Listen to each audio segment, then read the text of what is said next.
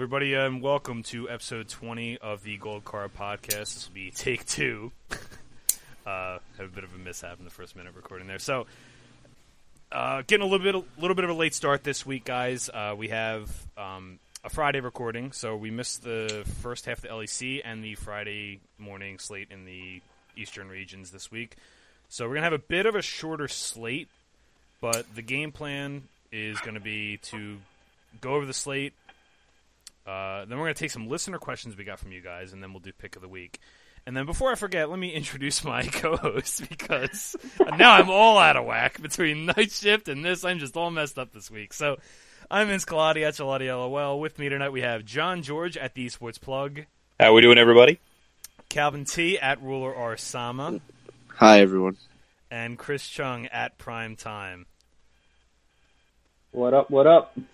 Alrighty, cool. So, I almost forgot. I was just blew right past and I'm all messed up now. So, like I said, I already laid out the slate, what we're going to be doing tonight. So, unless you guys have anything to add, let's dive right into this LCK slate for this weekend for Saturday and Sunday. Let's do it. All right, cool. So, I already wrote up on Saturday, so I'll go a little bit deep. We have Sandbox minus 1667. It's who can? There's only one opponent this could be, right? It's got to be SKT. That's yeah. The one and only Gen.G Green Wings. Wait. Oh. At plus Wait, 679. it's not a challenger team? Wow. Oh my god. Not a challenger. I'm savage, dude. So, the Sandbox minus 1.5 is at minus 370. The Gen.G plus 1.5 is at plus 247. Okay, so Korea coming back from Rift Rivals. They didn't really come back because it was in Korea, so there wasn't any travel or anything like that. But it's been kind of a weird week so far. Obviously, this morning, anybody that saw the results from this morning, I was uber shocked from that. Kingzone dropped. That was a bit surprising. Kingzone dropped a game to KT earlier this week. There's been some surprising results, but then some unsurprising ones too. Like SK Telecom is just rolling over everybody. So here's the thing. So Sandbox got 2-0'd by Damwon the other day. Damwon had a really, really creative draft in game one that I think definitely caught Sandbox off guard. And in game two, they did this weird thing where they drafted Olaf with 3 losing lanes, which is always a losing, proposition. So I don't know. To me, there's 2 ways you can look at this. You can look at this as in the pro Gen.G side would be, okay, Sandbox's coach clearly doesn't know what he's doing, or the person responsible for drafting clearly doesn't know what they're doing on this patch, and their priorities are all out of whack. The other angle you could take is there's no way they make that mistake again after making it once, right? So, do you guys have any thoughts on this? I'm not touching this game. I'm probably going to include the Sandbox minus 1.5 in parlays, because Gen.G really is bad. There's just... There's not a lot of hope for this team. I want there to be, but... This just feels like a non-bet to me. Even the minus 1.5 for Sandbox is out of range, especially given, like you said, that sometimes these bad teams, when they have a long break, can come up with a little something, but it's still not good enough to make me want to play the Gen.G plus 1.5, so nothing for me. Yeah, I might include this in parlays, but Chris, Calvin, anything on this one? So, when you look at the game, sorry, I'm checking on the phone. When you look at that game, Gen.G had every chance to at least take one game in their last one. I think it was against Kingzone. But the problem shows they cannot finish a game. They cannot. They have no plan. They have no idea what to do. Don't touch this game. You're sure better. Yeah, I agree. Yeah, not too much on this one. So next up, we have arguably the match of the week. We have Damwon minus 156 against Kingzone plus 117. The Damwon minus 1.5 is at plus 168. This one is interesting. Yeah, this is match of the week, I think, in the LCK. This might be match of the week any region. Damwon is just on a tear lately. I mean, earlier in the season or last season, you would have snatched Kingzone in this matchup at this price. Damwon's on an awful big tear recently, though. Yeah, Damwon are kind of they're interesting to me because all year long I've been saying this team isn't really that refined. They're clearly good. The players are just unbelievably good.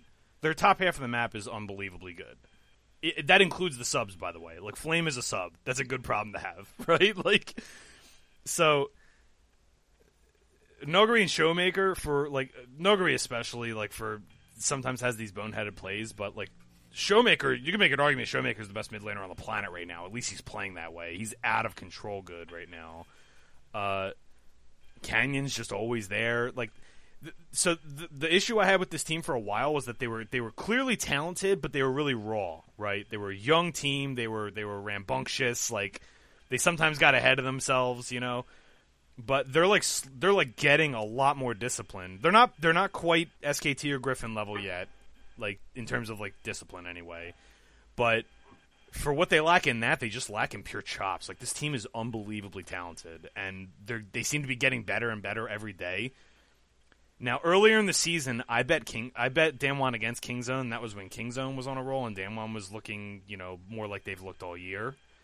Now, I think Damwon not only look better, but like I bet Damwon before in this matchup because I thought they present a unique challenge for Kingzone, right?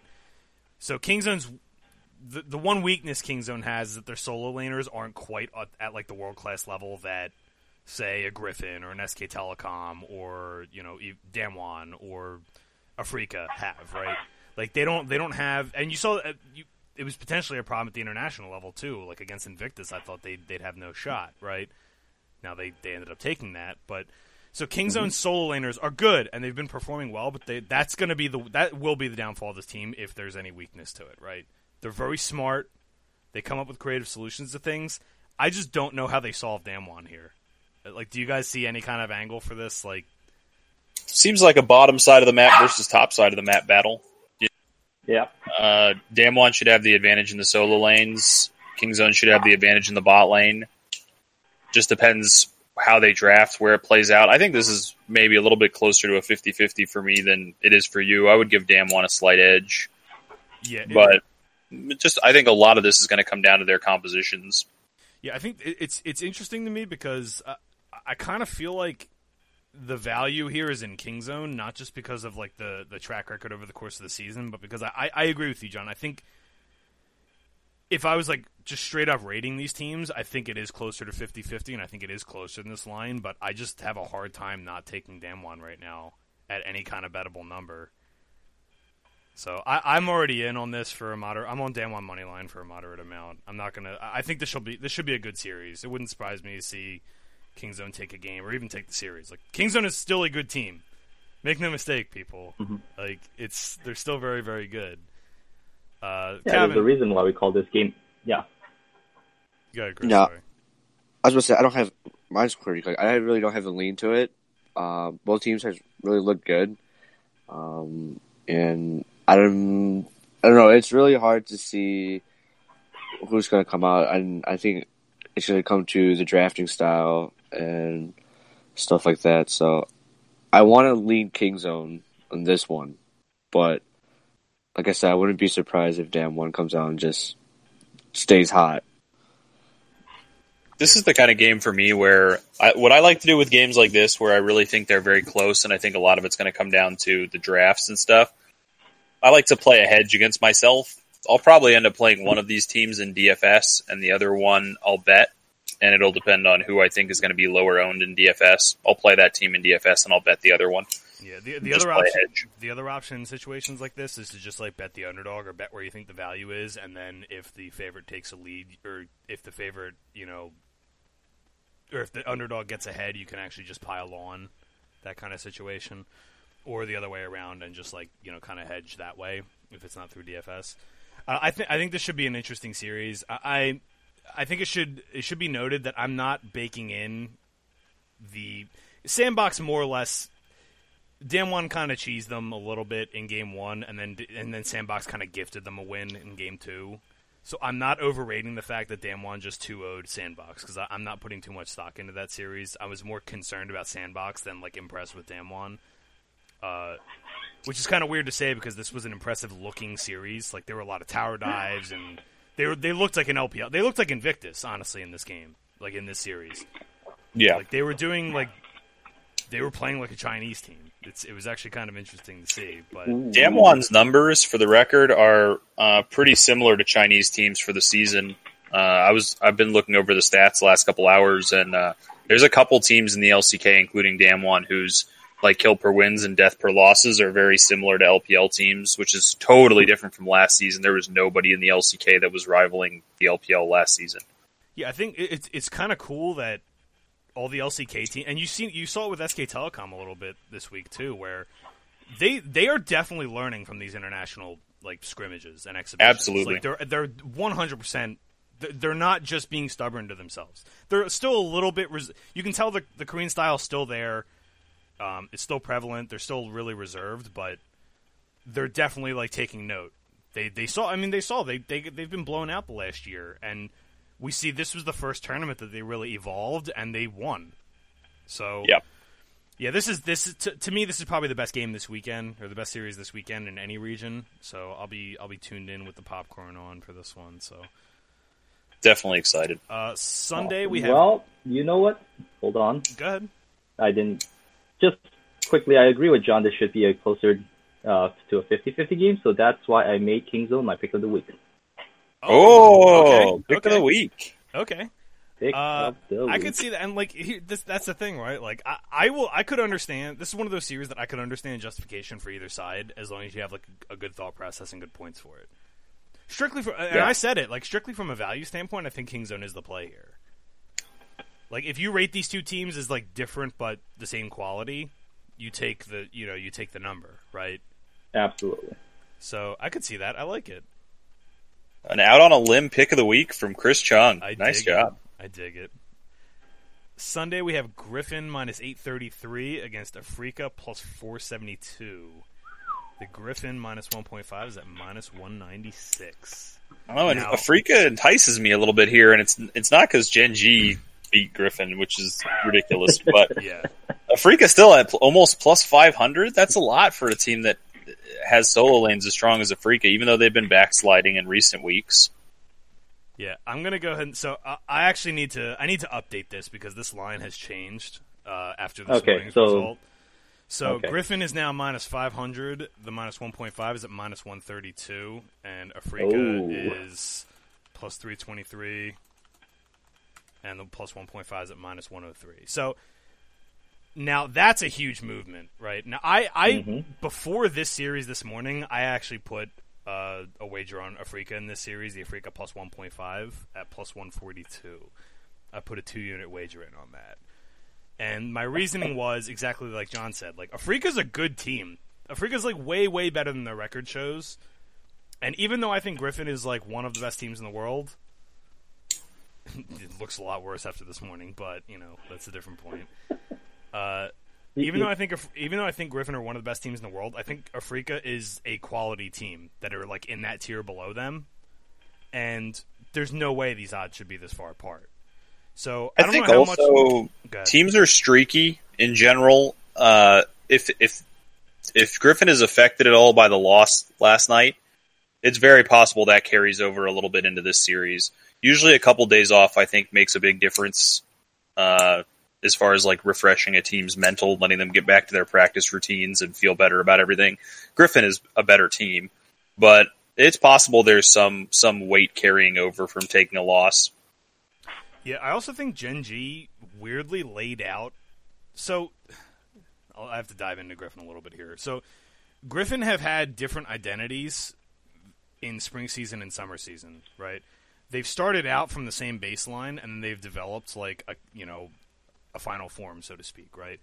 In springtime, and a lot of it revolved around Sword, honestly. So in springtime, it was around Sword playing on engaged champions and bruisers, right? This season, it's been more about Sword just playing a priority pick, whether it's Karma or Jace or Aatrox, like just somebody that can shove, so that he can retain priority in the top side of the map and let Tarzan do his thing, right? So that Tarzan can play around mid and bottom, right? So Gen.G kind of laid out a way to beat that by just forcing him to play carries. And that's... He played the Karma in Game 1 last night and was ahead, and the game just kind of got away from him with a weird draft.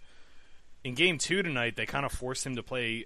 they played Camille into Gangplank, and he just got bodied by Cuvée. Like, Cuvée just whooped on him. like as Gangplank. Now Gangplank, it's not as lopsided as you'd think that matchup, so it's not like this was like an automatic win for Camille or anything like that. But Cuvée was styling on him with Gangplank, and granted he's pretty good, but anyway, I'm digressing here. This line has moved down a lot. I think not just because of overreaction this morning, but because I think a lot of people realize like this was way too big of a spread, right? Yeah, it seems too far apart. And it is kind of another interesting side note, but Griffin is one of the only teams in the LCK who is their like CKPM, kill per win, death per loss is going down. They're like the only team in the LCK that's slowing down and having less bloody games than they used to. So that is kind of maybe could be a little telling as well, that they're finding a style, but maybe not necessarily a style that fits as well with the modern meta. Calvin, you got anything on this one? No, I don't know. I mean, as a betting perspective, I do. I think the line should be just a little bit closer. Afrika, not saying that Griffin is just like regressing super hard, like like other people think, but Afrika really does have a legitimate shot. You know what I mean? And we say it almost every time. The bottom half is just the issue. If the top half of the map can just hold their own and play to their potential, they can take out. They can definitely take out Griffin.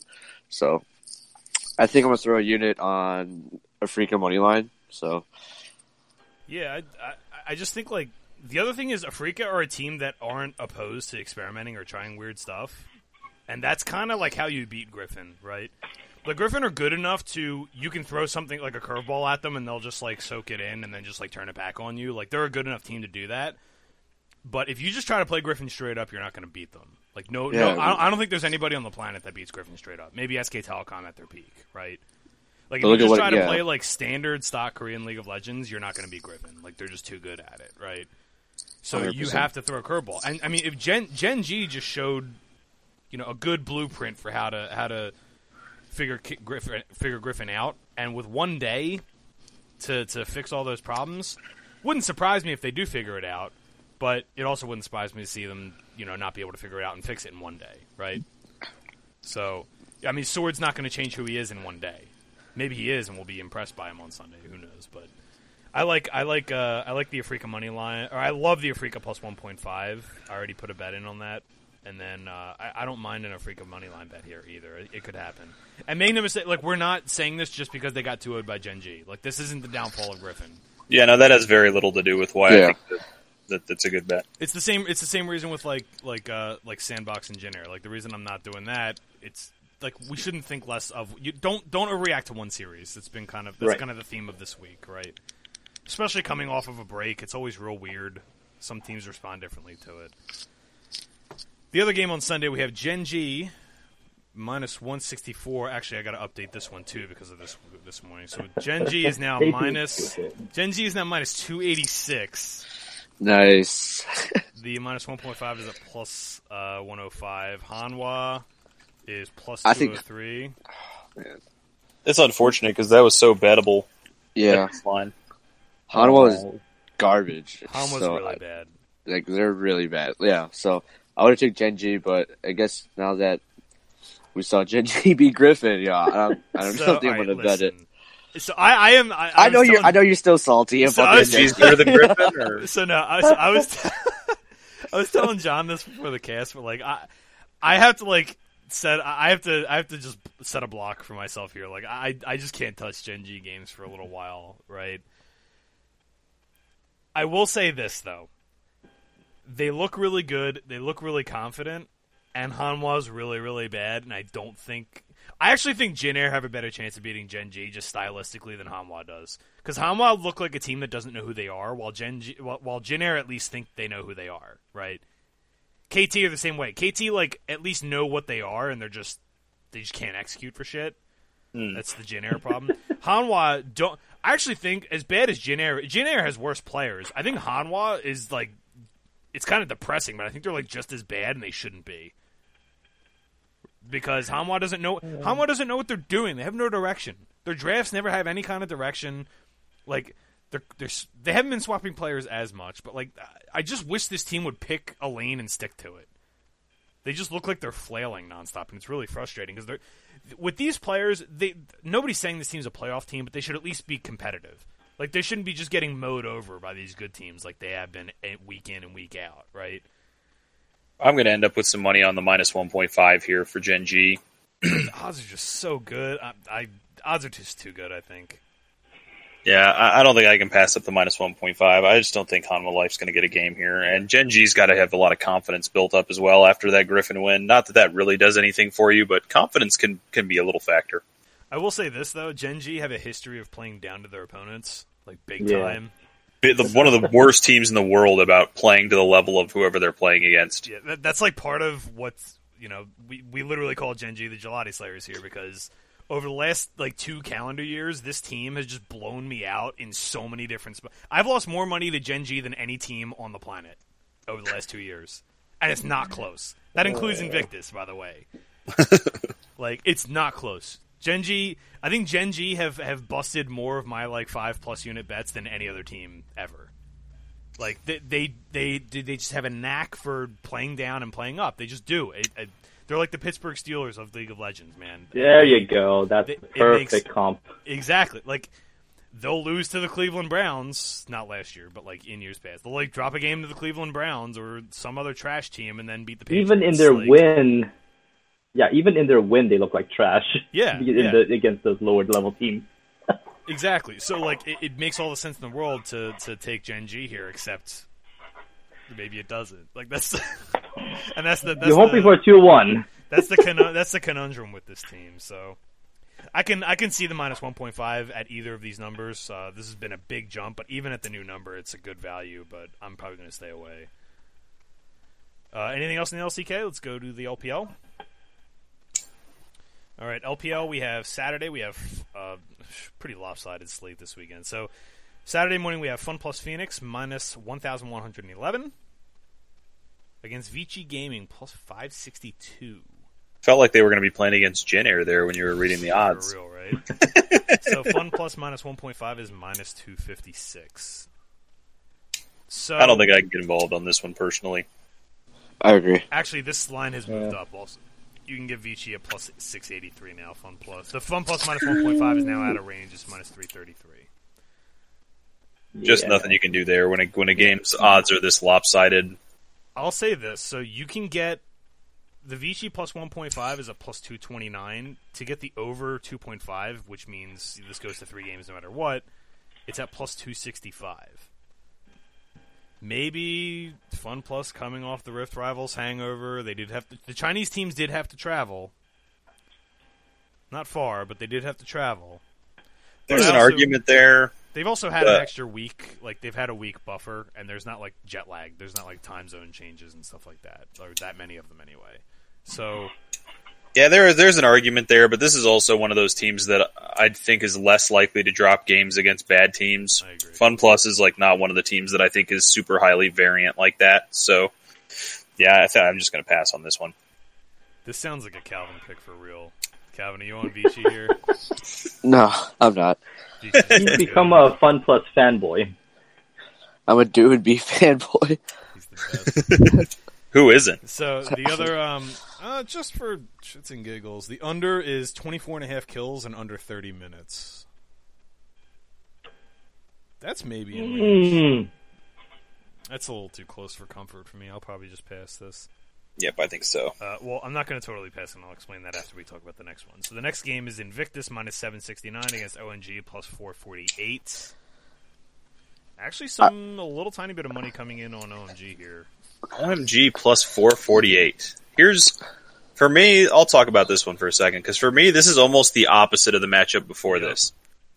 Yeah, instead of a very consistent team playing against a consistent bad team, it's the least consistent good team playing against a very inconsistent bad team as well, like a team that has a high ceiling for a bad team. So even though these are both good team versus bad team matchups, this second one is so much different for me than the first one. It's very possible that I'm going to get a unit in here on OMG. Invictus is the most likely to be affected by this Rift Rival, or this hangover from Rift Rivals. They're the most variant team anyway. We don't know what they're going to try out on this new patch with new champions, all that kind of stuff. And OMG has a high ceiling for the kind of team that they are. So I think I'm going to probably end up with a unit on OMG. I'm going to let Cal and Chris get in on this in just a second, but I am in with John that these are two that Invictus are more likely to punt a game. So I have what I dubbed on the blog as the hangover parlay going on here.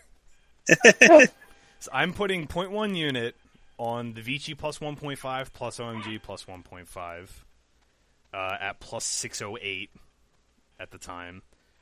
And I'm putting a 0.1 unit on the double money line, which you can get at plus 3601. If there's going to be upsets, this is a good spot for it to happen. All they need to do is take a couple games. That's it. A couple. I think at those odds, like it's, you know, Cal and Chris, do you guys have anything on this? Like, I think there's a good argument for like OMG as a DFS play here if you can hammer down like who they're going to start, right? Like, I and know you can. The LPL is always announced. The LPL lineups Yeah. are the only region where you can always get the lineups ahead of time. I think they actually Right. posted them already for today too, if I remember. Yeah, they always have Probably. LPL up. I wish So- everybody else would follow. So let me see. For tomorrow, we have OMG starting Curse World 6 icon Kane and Shelly. World 6. Oh. And Invictus is starting the World's 5, like the original starting. The Shy is Yeah. starting. Yeah, Rookie back? yeah, rookie's back. Oh.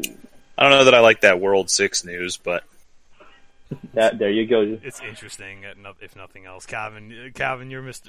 Any thoughts on the LPL junglers here? This is your wheelhouse. I don't know. I don't know why they keep switching junglers every single time. I thought Penguin was fine. yeah, I thought It's Penguin was so playing pretty weird, 'cause well. it, like looked like they were hitting a rhythm, and then they're just like, nope, switch it Yep. up. Like, They brought in Pepper, and then Pepper wasn't doing it, so they brought back World 6. But that's such an OMG thing to do. But this is Yeah, you're It right. really is. 'Cause Penguin looked pretty good. I don't know why they decided, and they were performing reasonably well when they had Yeah. Penguin. I don't know what decided to make them dig into the trash barrel to find World 6 again, but I'm not going to go that far, but yeah, I just think it's weird that it's the equivalent of like an NFL team that's got a running back that's just like looking awesome, and they just like take him out or like stop running. It's like why you just like let the dude get a rhythm, right? Yes, I'm on the double plus 1.5 underdog parlay here. I call it the hangover parlay. I titled them the hangover parlay, and then the New Year's Eve or the New Year's Day hangover parlay. Sunday. All right, so we have there's two interesting games on Sunday in the LPL. So we have EDG minus 132 against LNG plus 100. The EDG minus 1.5 is at plus 192. I'm all over EDG here. I already bet this is a wild one. Yeah, this is a Oh. very wild one. I think no matter who you are, you should probably be betting this game. I wouldn't fault you, honestly. I wouldn't fault anyone for betting either side of this, depending on how they feel about how the league is going and how they feel about these teams. But I feel like you should be betting this game no matter what. One of these values is wrong, no matter what you think about exactly how you Like, feel about the league. One of these is off. because I'll present it this way. Like John makes a really good point because I think one or both of these numbers is wrong, right? Either you think LNG is a flash in the pan and they just had a hot start against a relatively, I don't want to say easy schedule, but like a kind of easy schedule. They've only faced like one or two tough teams. So you could argue LNG had a hot start and the time off is like a way for them to like cool off the hot streak, kind of like we did with Optic and Rift Rivals. Like it was the same narrative. It didn't necessarily happen for that reason, but it was the same narrative, right? Which was, you know, this team's red hot. A week off is like the worst thing that could happen for them, right? EDG had kind of a weird start and have, you know, they've been swapping in Hope and doing all this weird stuff, but like I personally still think EDG are just a really good team. And they've, for the most part, performed to expectation. Maybe besides like the lineup switches, they've been pretty good for the most part. I think EDG is like a top 4 or 5 team in the LPL. I don't know if you guys are as high on them as I am. I think they're not quite as good as the elite teams, but on a good day they are. Like I think this team can actually hang with Invictus in a game, like if they're both playing well. I'm not as high on them as you are, but I still think I am on the camp that LNG started the season hotter than they should have, and that their lines are still a little overinflated from their early rush. So I'll be on the EDG side myself, but like I say, I wouldn't fault somebody if they thought the LNG line was the way to go. Yeah, and I'm going to be on EDG for this, and it's not because I'm disrespecting LNG, because they've done a lot to impress me. Like, this hasn't just been like a fluky hot start, but I also think that they're not this good either. Like, they're better than I thought they were, but that doesn't mean that they're this good. Kind of. Yeah. That's why I'm at with LNG, and I think EDG are definitely good, and the week off can only help them. While I think the week off is kind of neutral for EDG, whereas I think it can only do like harm to LNG. Like, I think they're like a lot more linear of a team than EDG is. EDG is pretty versatile, and I think preparation-wise, I think the advantage is going to be for EDG here. Also worth noting, like side selection and all that, like China does have a better red side win rate. We're going to talk about that a little bit later with one of the listener questions, but I don't know, I'm on EDG here for a moderate amount, and probably a small amount on the minus 1.5, because I think as impressive as LNG has been, I think EDG is just a better quality team. I do agree. Calvin, you and I agree on an LPL pick? Yeah, I'm not a fan of it. I wasn't a fan of LNG, so I agree with I agree with the Chris Chung approach, right? Put the snake logo and see if you still feel the same way about this team. What did you say the other day? A snake can shed its skin, but it's still a snake. Like that's it was like the best. So the line team ever. can change their name, they can change their logo, they can try to shed their skin, but underneath it all, who is it? It's still Snake. That's Snake, so right? good. We might forget about them in a couple of years, but they're still Snake to me. Yep. So, Chris, do you have a lean one way or the other in this? It's I DFS lineups right now. I think John put it the best. These numbers is just out of sorts, and I think I'm just gonna lean EDGs on the safe side. But if you play DFS and you want to play those $1, $2, $3, just put in a LNG stack. Yeah, it can go wrong. Also, like, it is the LPL. I think betting underdogs in the LPL is actually pretty, for DFS purposes, is actually pretty intelligent, just because the games are really, really bloody. Yeah, absolutely. So, yeah, absolutely. The second game on Sunday is an interesting one. TOP minus 286 against JDG plus 202. The TOP minus 1.5 is at plus 110. So, two teams coming off of Rift Rivals. Two teams that looked pretty different at Rift Rivals than I think we all expected. I actually was a little tiny bit. I thought JDG was better at Rift Rivals than I thought they'd be. That doesn't mean I thought they were good.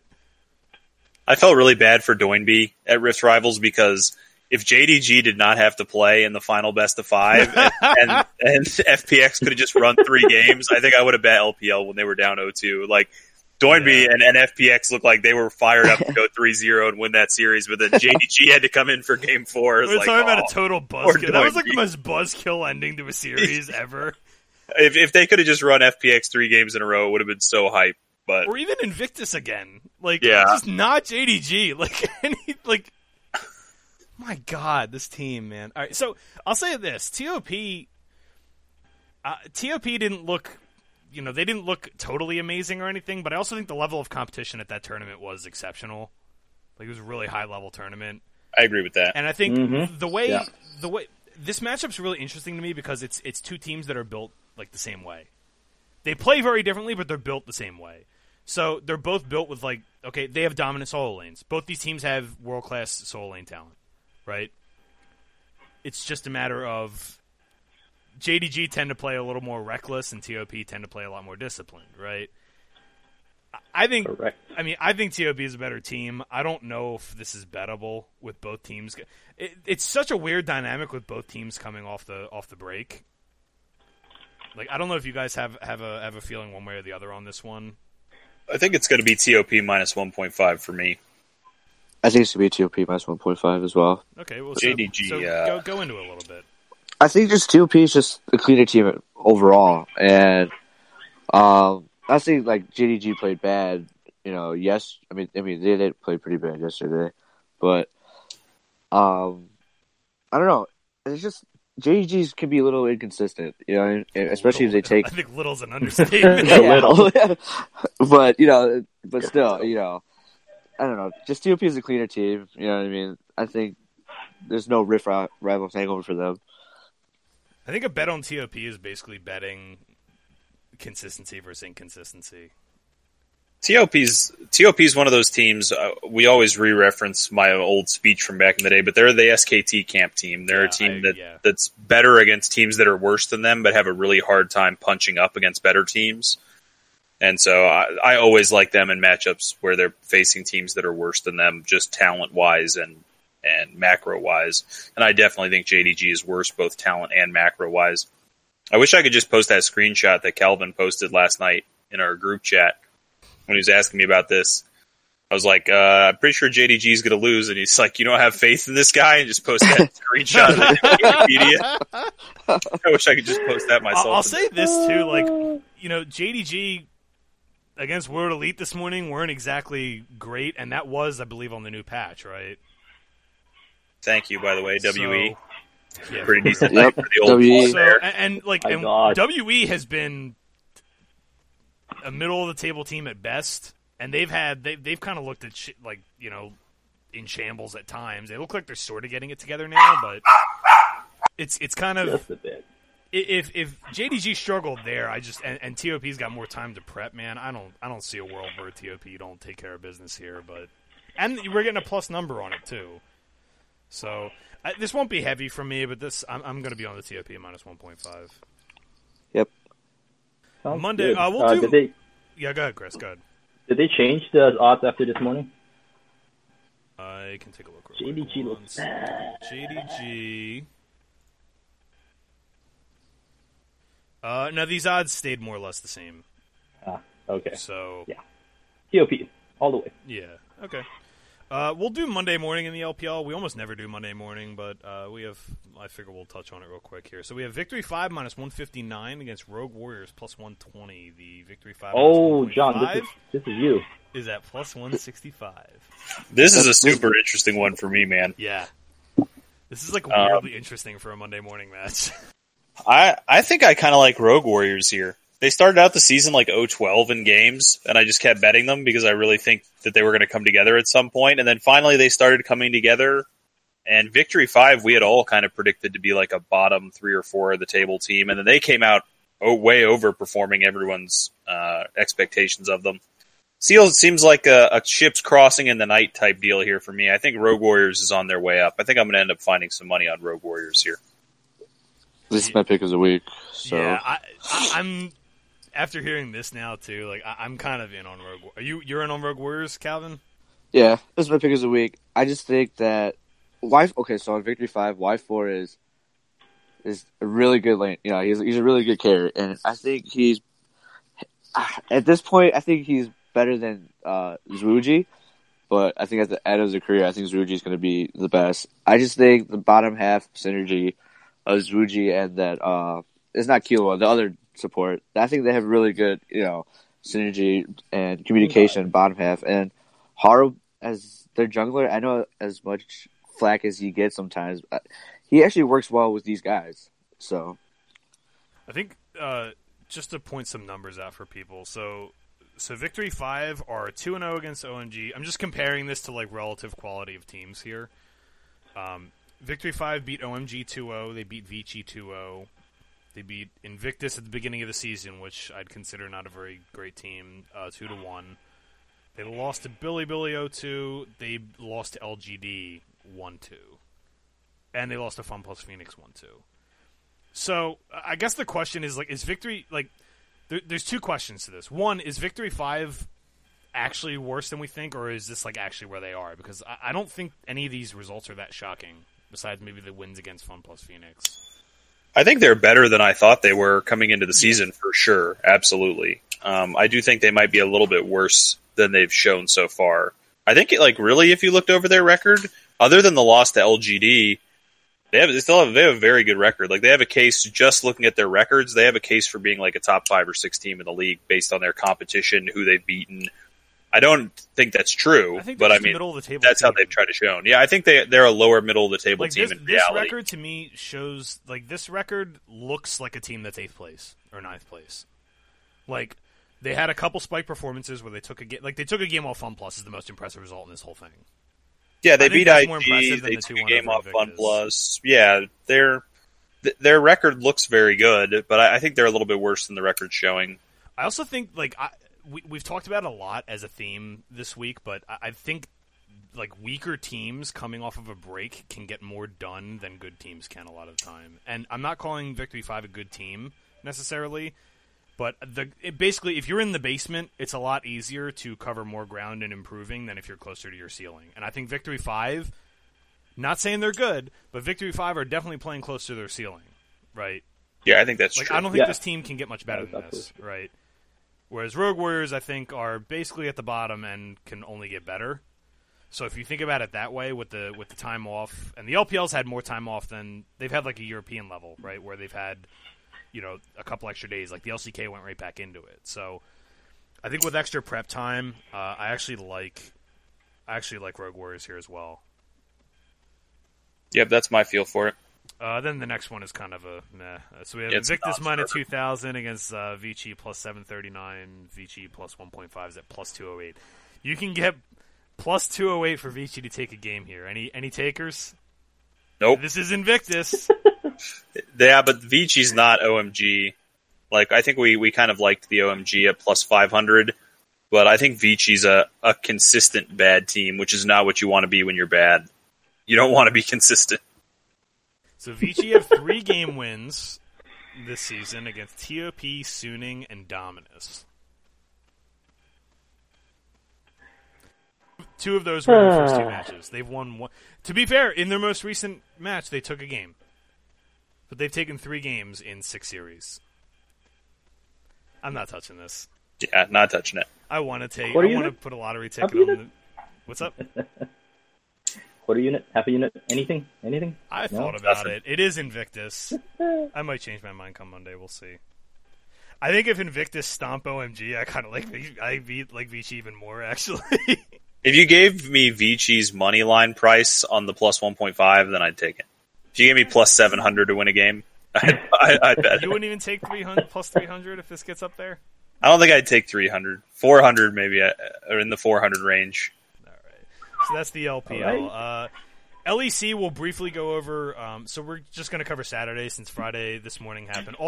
So I'm going to preface this with just like my picks, and it's more of a system or a principle set of picks for me. So I'm a big fan of betting underdogs in best of ones, especially coming off of time off. And the LECs had extra time off because they had to travel for Rift Rivals. So these teams have had almost 2 weeks. And I love underdogs in this situation. There were a couple that almost came through for us today, but all the favorites won today, which means we're also getting juiced up numbers for tomorrow. I'm just going to double check and make sure these didn't move too much. A little bit. Okay, so some of these have moved against us. So we have SK Gaming minus. I'm just gonna read it off. So SK Gaming minus 250, Excel plus 189. I still kind of like Excel there. I think I'll take a pass. If XL was going to win this weekend, I feel like they would have won today. I loved their spot today. I made a post on Twitter that they were plus 265 when they were up like 2,500 or more gold at 20 minutes. So like the game was in there and they were up 2,500 and they were still plus 265. So I had to bite on that, and they still lost and looked awful in the last like 10, 15 minutes of that game. So I think I'm out on XL. I'm going to be in on XL. I don't think I'm going with Vince because of the best of one series, and these 2 teams have a style that's similar to this morning's game of XL against Splice, where XL likes this slow, objective focus type of game, and SK likes their split pushing kind of play. I think that's what the analyst said, and I can see that. Having said that, I know this is heavily in favor of SK, which should be, but this odds for a best of one? That's where I'm at. That's where I'm at. Like, so I'll just go. I'm on XL, Rogue, Schalke, and Splice tomorrow. Just any big dog I'm taking, even in the second day on the first week back. I just think like time off plus best of ones is a formula for upsets. So back to SKXL. Calvin, any thoughts on this one? No, I was going to lean SK. I think XL's okay. I think they're an okay team, but I think SK is just a better team, you know what I mean? So yeah, number's a little too expensive though, right? So we have... Alright, this one's actually moved. So Misfits is now the underdog against Vitality. Misfits minus 101, Vitality minus 125. A lot of juice, but slight favor for Vitality and basically a pick 'em. I think Vitality should be the favorite. Yeah? I think Vitality's better. I think Vitality have shaken off the bizarre start. It's just a really weird... Yeah, and I mean... It's still Mowgli. Misfits is still having the problem that Fabivin is really bad, and so they had to put in Leader, and now Leader has been playing awful since he's been in the LCS as well. I mean, LEC as well. So, I mean, I'm sure he's going to find his footing. I'm sure he's nervous and is not used to playing against this level of competition, but I don't remember what his exact numbers in his 2 games are, but he's something like, 2-12 or something in the 2 games he's played. Like, he's been very unimpressive considering how good he was at the lower level. I also think, in a situation where you're trying to, quote unquote, get right or, find your footing, that Jizuke is, not the person you want to face. If there's going to be anybody, of the EU mid laners, he's going to be the one who plays Pantheon. he's... Pantheon, by the way, is actually getting some play worldwide. It got banned. Yeah. It got banned this morning. Or was it yesterday morning? It got banned this morning against Fly from Gen.G, because Gen.G played Fly this morning. Dwemby obviously played it at Rift Rivals. It's a real pocket pick right now. But something like that, that's exactly in Jizuke's wheelhouse. That's exactly the kind of thing he would break out, because he loves. I love the confidence. I love the confidence from Jizuke's tweet. Also, I don't know if you guys saw this, but they lost today, and he had some very questionable plays in this game. And afterwards, he just said, I don't know, basically, I don't know what you guys are complaining about. What do you want me to do? Just sit back and lose the game? I got to try to make some plays and get us back in it. That's what we love about this team. That's what we love about him. Exactly what I want him to say. Don't be apologizing because you made some plays and they didn't work out. You got to make some plays when you're getting killed. I love Jizuke as a player, man, because he is not afraid to look like a total ass. He doesn't care. Yeah. Yep, he wants to try to win. He doesn't trash talk quite. He reminds me a lot of Forgiven back in the day. Not quite. Maybe he is that good. Forgiven was really, really good, but he doesn't trash talk as much. But just the blind confidence. He's immovable. You can't shake this guy.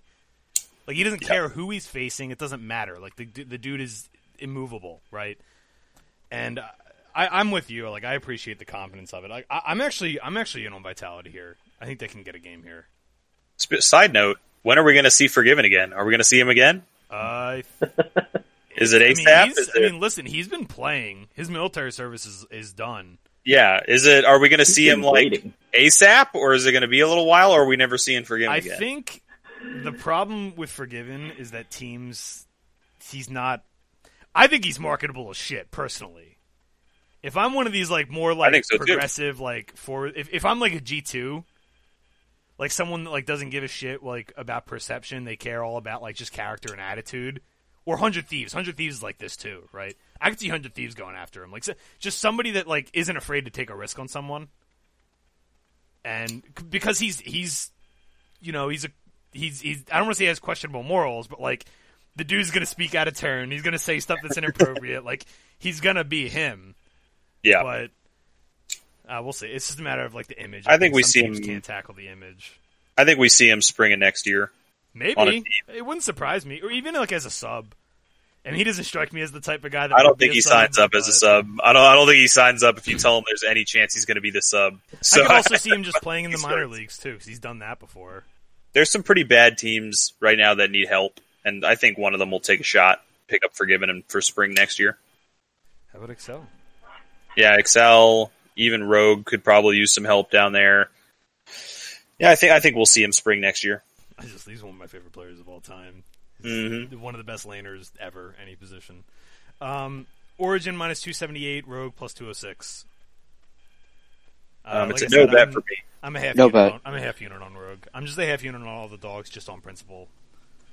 There's not a whole lot No bet. other than that. It's just I like the next two a lot more than the ones that you've already gone over. I like the next two dogs a lot G2 more. minus 385, Schalke plus 269. Schalke is a better team than this. I know G2. You can make an argument for G2 being the best team in the world right now.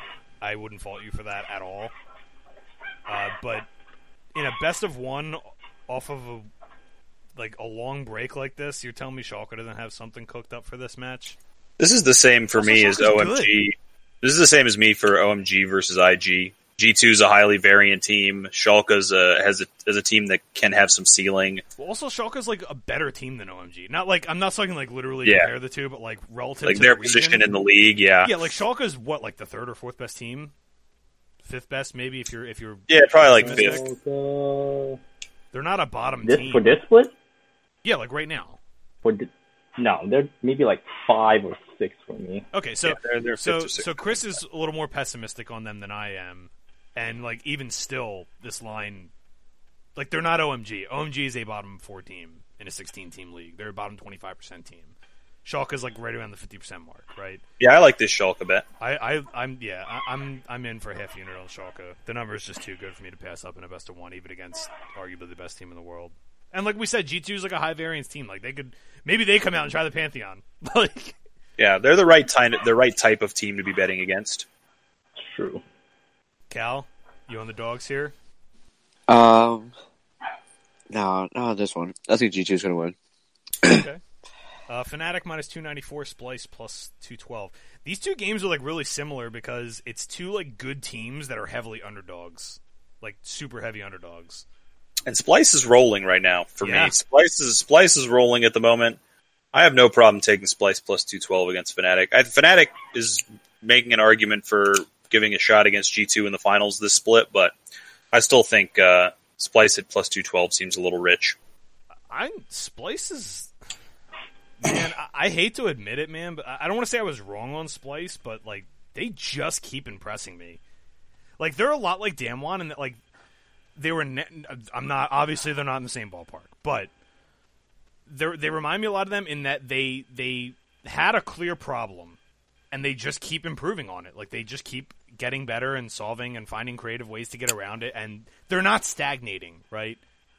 Like, the problem with this team over the past couple of years is that they have their thing, they do their thing, and then if it works, it works. If it doesn't, it doesn't. Now, like, over the course of this year, they've improved a lot. Like, I think Splice might be better than Origin. I know that's aggressive. No, I think Splice is better than Origin. Yeah, like, I've been saying Origin was overrated all year. And I like Origin, but Splice, they just get it, and they're improving. Like, I never in a million years thought I'd say it because I'm like Mr. Splice hater, but they're good. Like, they're just a good team. So Yeah, they've always been like consistently good, not like really good or like bad. They've always been consistently good, and I think this year adding a couple of basically changing up just how they play the early game, I just boosted their stocks up. You know what I mean? I also think like in years past, like even last split, I would have said Fnatic are just going to run over this early game, and that very well could happen. I just think the odds of that happening are way lower now than they were like last year or the beginning of this year. I think that's true. So I like a half unit on Splice here as well. LCS, the best region. Oh my god. TSM minus 238, Absolutely. Clutch plus 177, pass.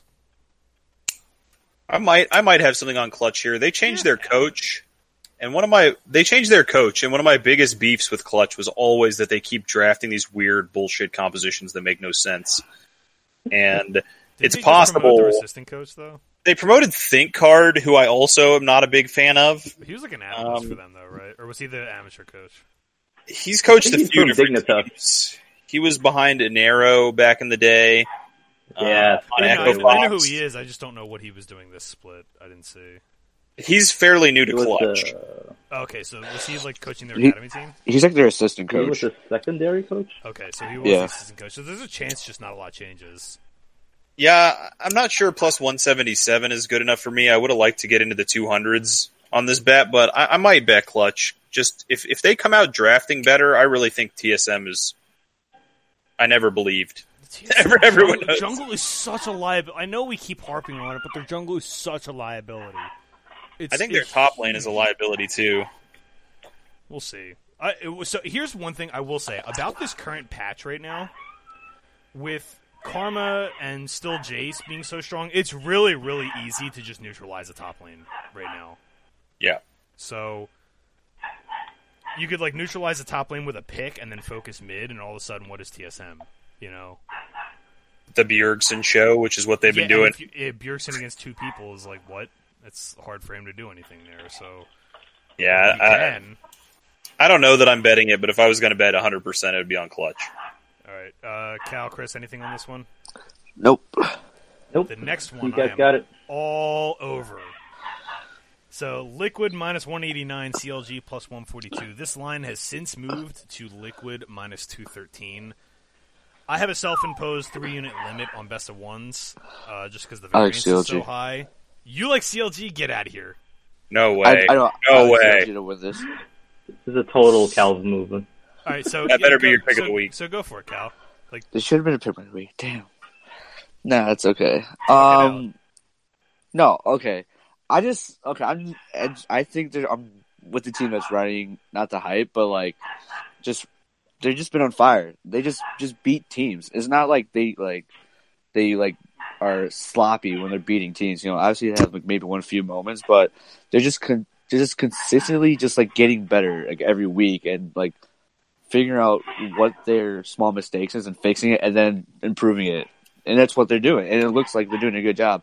That, and I think they're just like on a high right now. And like, you know, the fans, CLG fans and stuff like that. Not saying I'm playing that narrative, but there's just, everything's going right for CLG this year. You know what I mean? And TL's kind of been looking a little shaky, and, you know, they're amazing players, but, you know, I really think that CLG has a legitimate shot of winning. Okay, I'll give you that CLG have looked really, really clean. And I've been saying this for a while, like, CLG came into this season looking like they were in mid-season form, like, to start the season. Like, they just immediately gelled, and it looked like it made sense for them. I don't think they're going to beat Liquid. I know I'm, like, heavy-duty on this. I have a self-imposed limit of 3 units on best of ones because of the variance. I'm actually going up to 4 on this one. I think Team Liquid is the G2 of NA.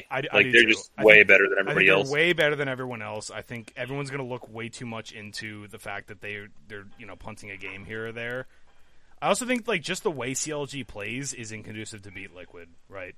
Like CLG are just playing solid, which is really, really good. I'm impressed with them. Like I am high on CLG. Like I think they're legit and they're going to be a playoff team, but they're not on the same level as Liquid. And anytime we can get Liquid at anything remotely close to good odds, I'm betting them. Like it's gonna be hard pressed not to. Now that mirrors my thoughts as well. Now, if you want to make the argument that so CLG now you can get it like plus 160 depending on where you look. So plus 160, like if you like the value in best of one, I could see that argument.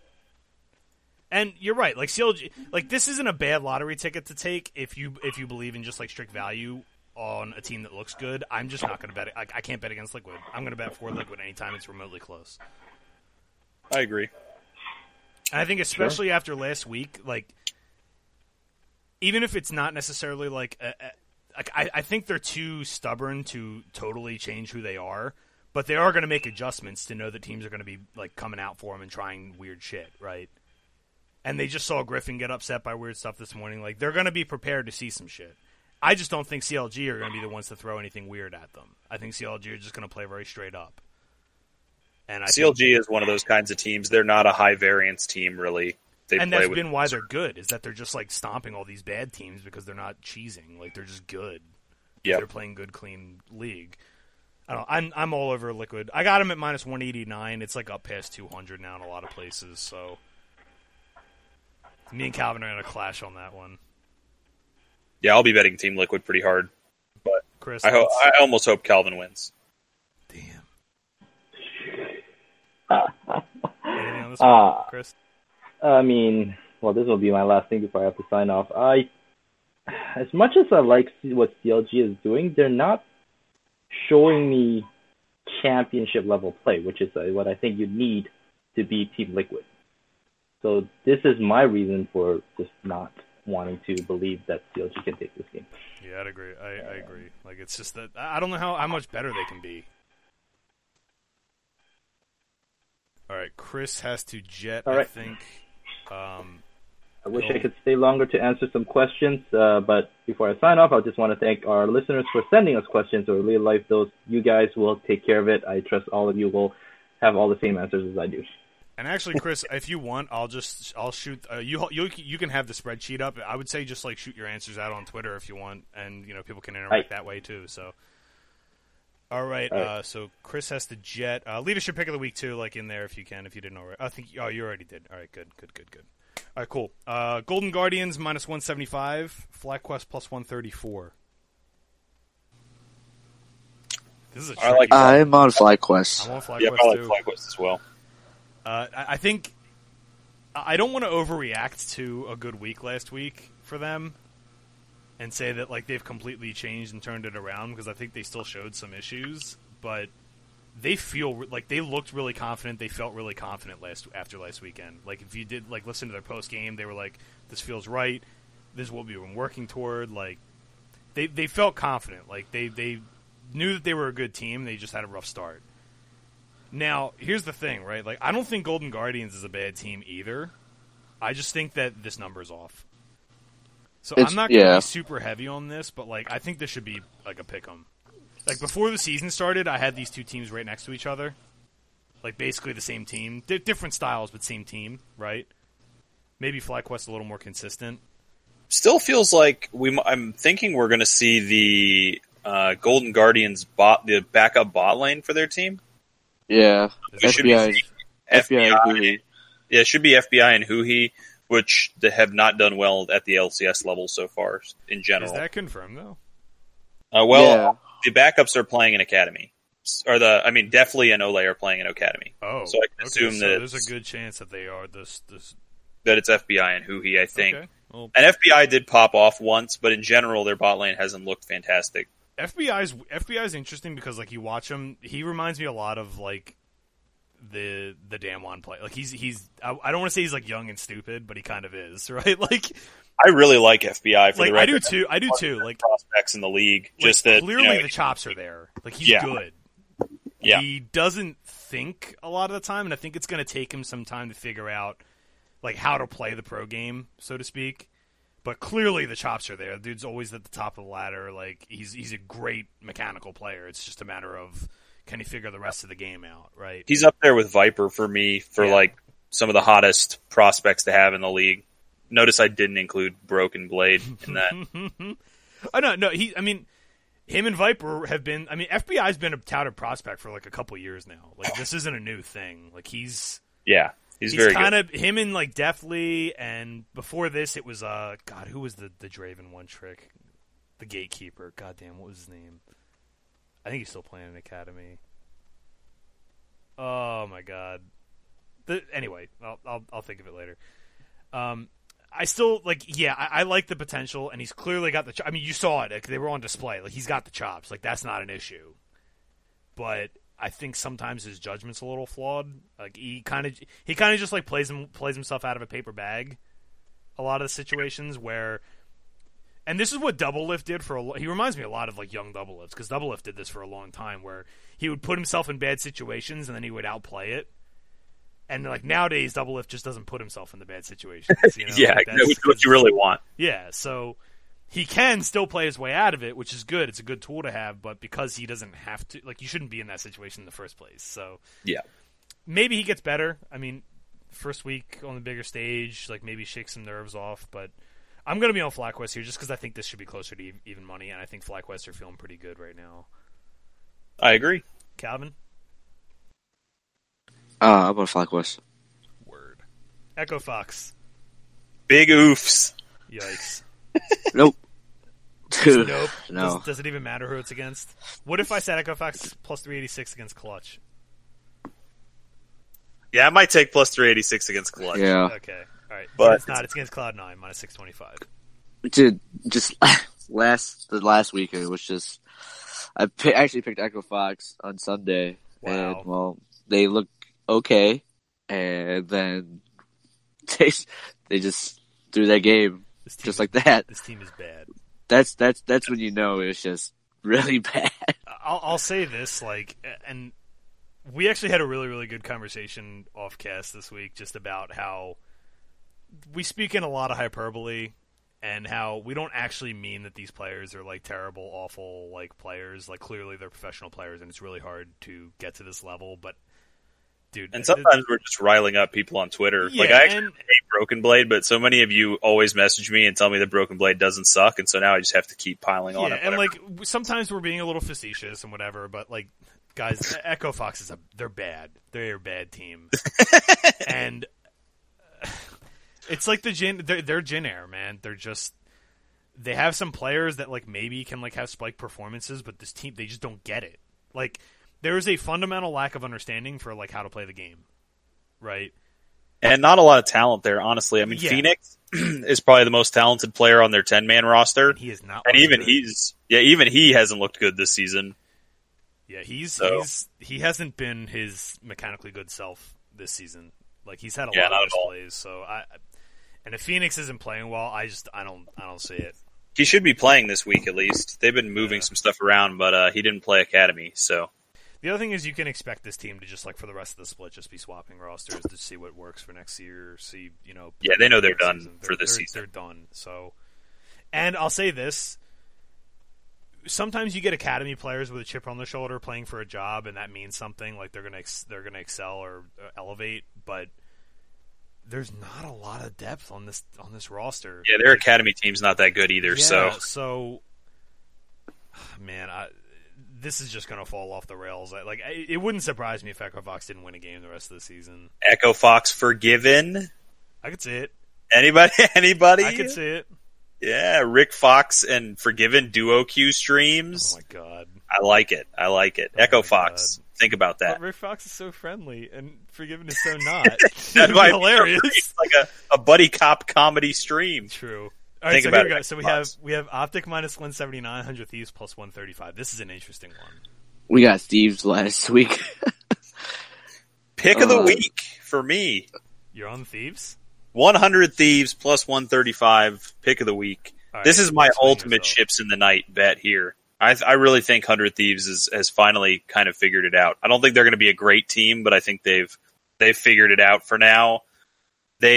It's the perfect time because they figured it out, and then last week they had the toughest schedule you can have, and they just went 0-2. Well, it wasn't quite the toughest. They had TSM in there, who I thought they were going to beat. Yeah. But TSM Cloud9 is a pretty tough 2-day there. Yeah. And now I think we're going to get to see them. The odds are very good on them because they 0-2'd last week, but I think they looked pretty good in those games for me. They did. They looked pretty solid. I really like them to come out and beat Optic here. I think Optic is backsliding at this point. See, I'm not ready to sell on Optic yet. But here's my take on this game. I still think Optic are actually good. I think Optic are going to finish 3 or 4 probably. I think they're going to make the playoffs. I just don't think they're as good as they've looked, and they're kind of a one-trick pony team. I think it's the Meteos crown show, and if you just stop that from happening, it's going to be real tough for them. But I think so. I'm passing this game because I do think Optic are the better team, but I think these numbers are off. So I'm totally with the 100 Thieves value. You think they're just going to win outright? You think they're a better team? Do you think they're a better team? I think they're the favorites. Or do you think you think they're actually favorites? Okay, yeah, I think in reality that 100 Thieves is a better team. Okay, so you have them rated a little higher than I do. Well, a lot higher than I do. I think this line should probably be minus 130, minus 140 for Optic, not minus 179 or 180. I think it's close. It should be closer to even. Yeah, I think 100 Thieves agree it should be closer to even, but I think 100 Thieves is minus 130. And Optics really? Plus 130. Okay, that's hot take-ish. Yeah, I do. So, John, I do agree with you though because I think they looked really, really good last week. I think they looked very good and looked sharp. And they played some tough teams and had some unfortunate results. But I think were fairly disciplined in those games. They weren't just going willy nilly. They were being smart. They looked cool, calm, collected against some good teams, which is a good sign that maybe 100 Thieves. They might be just too far in the hole now to be a playoff team. But you can expect 100 Thieves to be competitive the rest of the season, I think. Yeah, they're not a joke anymore. Yeah. They're a fine team now. Yeah. Actually, of the bottom teams, like I think they're better than Clutch. I think they're definitely better than Echo Fox. Yeah. Yeah, I think they're better than the other teams at the bottom there. They're going to be competitive, so it's going to be it's really the NA LCS standings are actually really interesting, like more so than I think the region itself actually.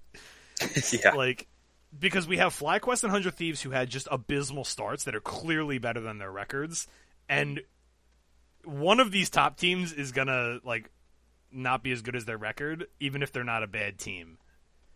So like CLG I think is actually good. Optic I think is actually good, but one of those is probably going to finish like out of the playoff race. Or Golden Guardians even, right? Because like if in other words, I'll put this to you guys. Do you think FlyQuest or 100 Thieves have a chance of making playoffs? And like what are the odds? Or are they too far out now? I think they're too far out. Yeah, they probably both end up missing. 100 Thieves. If one of those two is going to, probably 100 Thieves. Yeah, I think they're both too far down that like they would have to be basically flawless from this point forward. And I don't see that happening cuz if you think they're going to lose to like Liquid, Cloud9, we'll just say Liquid and Cloud9, right? For the sake of argument. If you think they're going to lose to those two teams, that's two losses like and they're just like already they're going to be like it what I'm saying is a sub 500 team going to make playoffs in NA? Probably. Like one of them? Probably one of them will. Yeah, I agree. I don't know. I just thought that was interesting. Let's do Sunday. FlyQuest plus 284, Liquid minus 417. I think FlyQuest is not a team that punches up well. Yeah. Like I've talked about a couple other teams. I like FlyQuest quite a bit, and I think they're going to make a comeback, but they're not the kind of team that I want to take against Liquid. Yeah, they're also just not, I think, at the level. Yeah. They're not even close to at the level of Liquid. I will say FlyQuest have the players to at least sort of hang with Liquid. They're not just going to get like laned out. I think they're just going to get yeah. I think they're going to get stopped. Okay, that's fair. I mean, I do too. I just think they're not going to get completely obliterated, but maybe they will. Who knows? Cloud9 minus 145, TSM plus 112. So smashing Cloud9. So we didn't talk about this. Cloud9. We didn't talk about this with the Echo Fox Cloud9 matchup, but like with the Licorice injury and him being out and all this other stuff going on around Cloud9, like does that change your outlook on this team or no? Because for me, it honestly doesn't. Because the one thing Cloud9 have always had is a very fluid roster. And any time that their subs play, it's almost like nothing changed. Like, and this is like over a number of years too. That's not, and Kubo not a recent thing. He looked good too. Yeah, I'll say this. I think the broadcasters went a little overboard hyping him up. He didn't have to do shit in that game. It was all risky. He didn't have to do shit in that game. Did he make a couple nice plays? Yeah, he did. He didn't have to do anything. It wasn't like he was playing his way out of a bad situation or manufacturing leads for himself. Like everything was laid out for him. He just had to do it, right? And he pretty much said the same thing in the post game. Yeah, and he was humble about it. Like he was being real about it. So that's at least a good sign to know that he's not like feeling himself. You know, like he knows. Yeah, but again, like if Cloud9 are in this kind of form, like Niski plus any of the junglers against TSM and against Bjergsen and any of their junglers, I'm going to take Cloud9 every time. Yeah, I'm taking Cloud9 too. Every time. Bjergsen's the better mid laner, but it's not by enough to make up for how big the difference in the jungle is. There's an argument to be made for Niski as the NA MVP this split. Like I was reading he's somewhere, played very well. He's very, very good, and I think that's a move. We talked about it before the season started, how like it was a good fit, and that I think Niski kind of got. I don't want to say he got like a bad.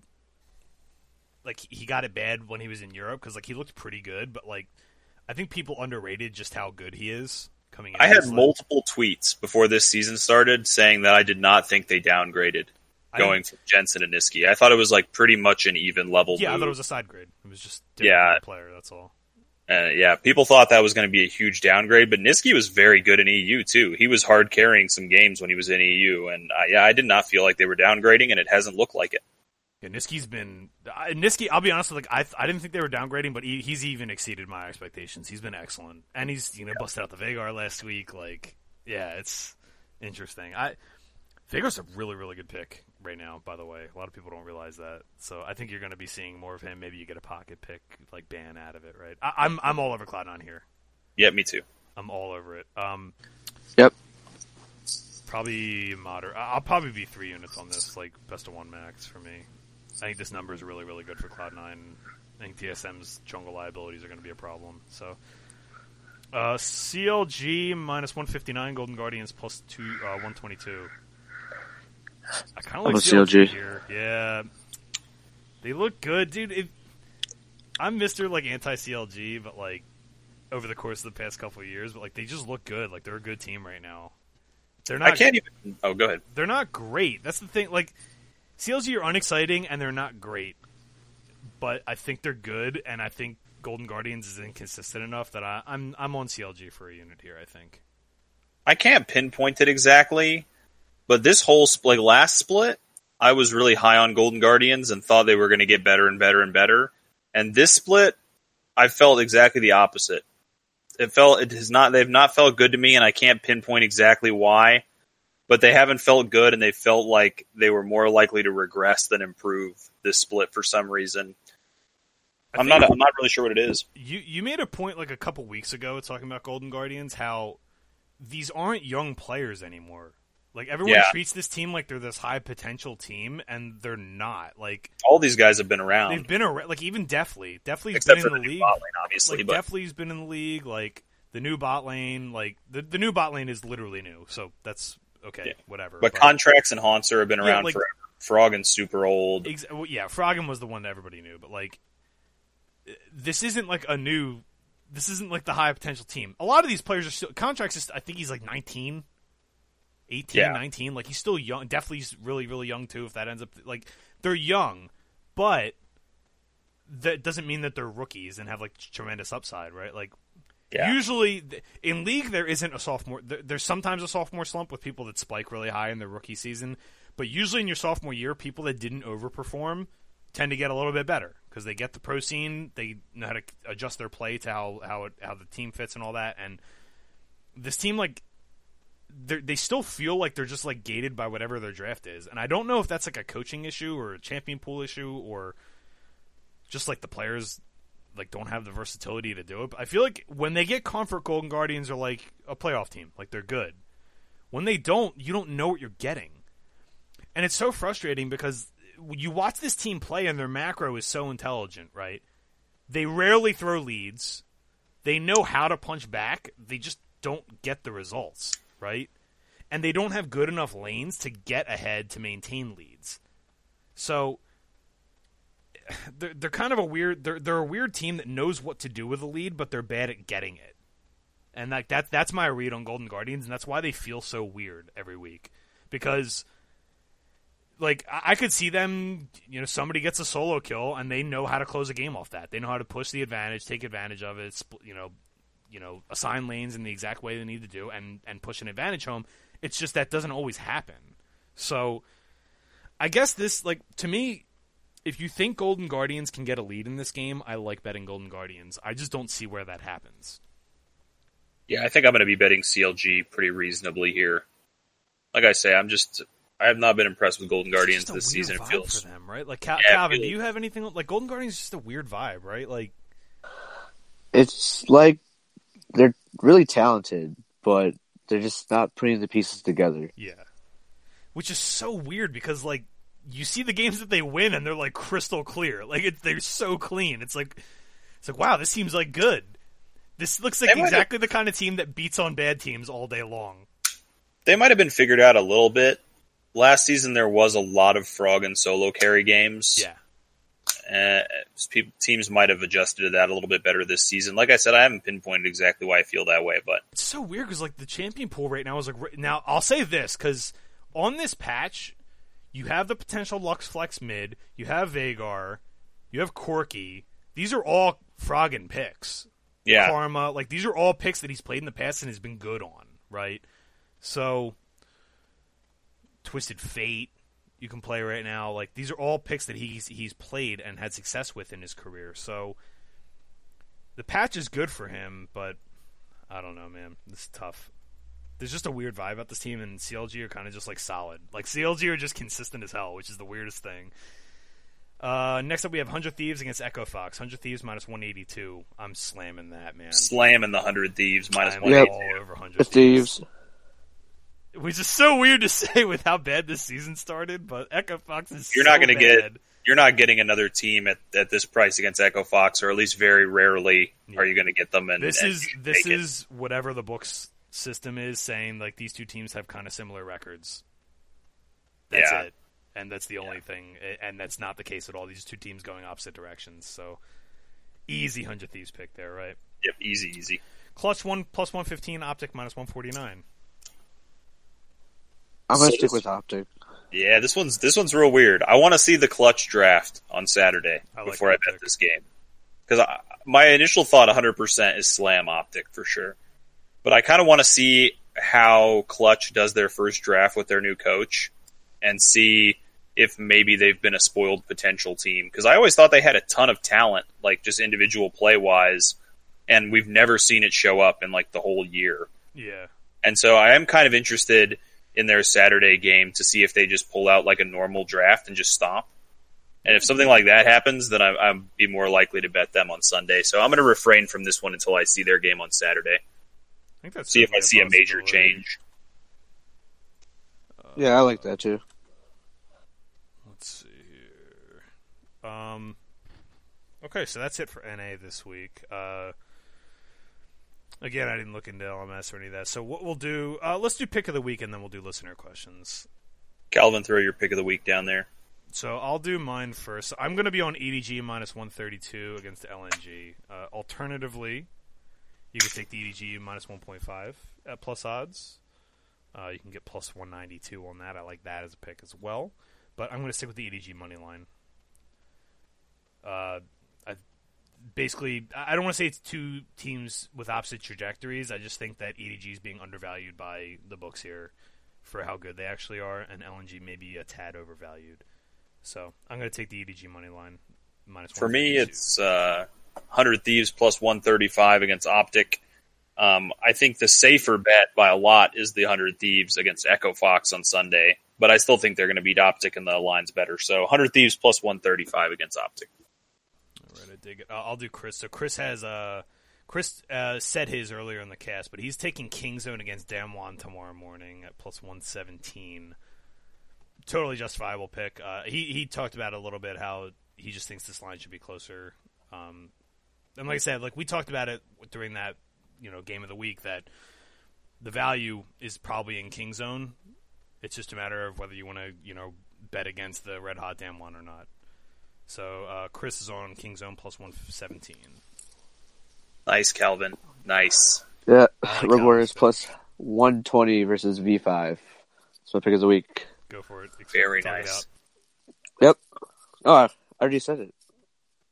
More or less. We already talked about this. So basically, like, we don't think Victory 5 is as good as their record. And Warriors is, I think the bottom half is just better. Also, the extra time off helps the bad teams a little bit more.